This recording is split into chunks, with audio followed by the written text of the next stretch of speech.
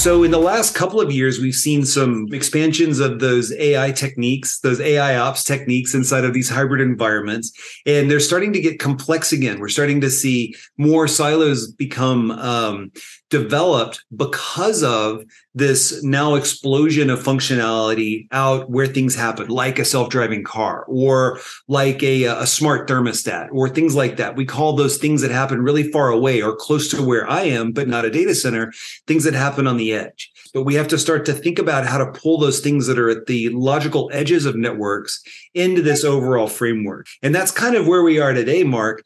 But I bet you that people are starting to think a lot about what that looks like next. And I would like to ask you to share with me what's coming, what's next. This is one of these ones that when you kind of lay it out and explain it, it all seems obvious, but until you do, it's a bit murky. But we're going to see the continuation of the trends that we've seen through the 4 different waves that you described, from the data center to the introduction of cloud, to the introduction of hybrid between data centers and cloud, and then with the addition of edge. One of the things that all of those transitions have had is the unification of operations across all of those to break down the silos and operate things the same, regardless of whether they're in a data center, in the cloud, or now even in the edge. So if we take a look at that, we can start dividing these up into kind of 2 kingdoms. That is the core, which is data centers and cloud, and then the edge, things like endpoints, smart devices, IoT devices that you mentioned. But the operational frameworks, automations, and the smarts, the AI ops you're talking about, being striped across core and edge. And that's the world of tomorrow. Now, by the way, when you do that, let's say that we were able to accomplish that.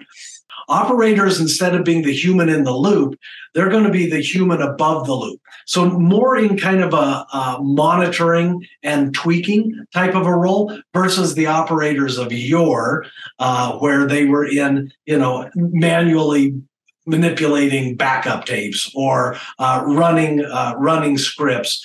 One area that we've been talking to a couple of investors and startups in is this idea about automated capacity. The idea that if we had analytics out there that could take a look at workload patterns across data center, cloud, and edge, and we could make predictions on what capacity we're going to need at a given point in the future, then we could predict preemptively expand our compute, storage, and network capacity to meet that before we ever get to it.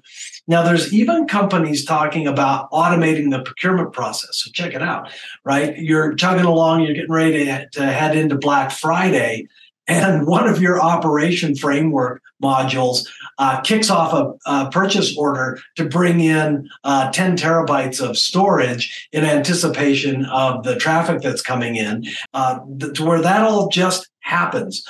There will be, of course, racking and cabling when all of this storage shows up at your data center, for instance. But with the exception of that, the goal here is to make infrastructure, regardless of where it's located, to have the same availability that we have electricity available right now. Mm-hmm. We're not really sure where it comes from, what substation we're drawing from. All we know is that when we plug something into the wall, it just works. That's exactly what we're looking for.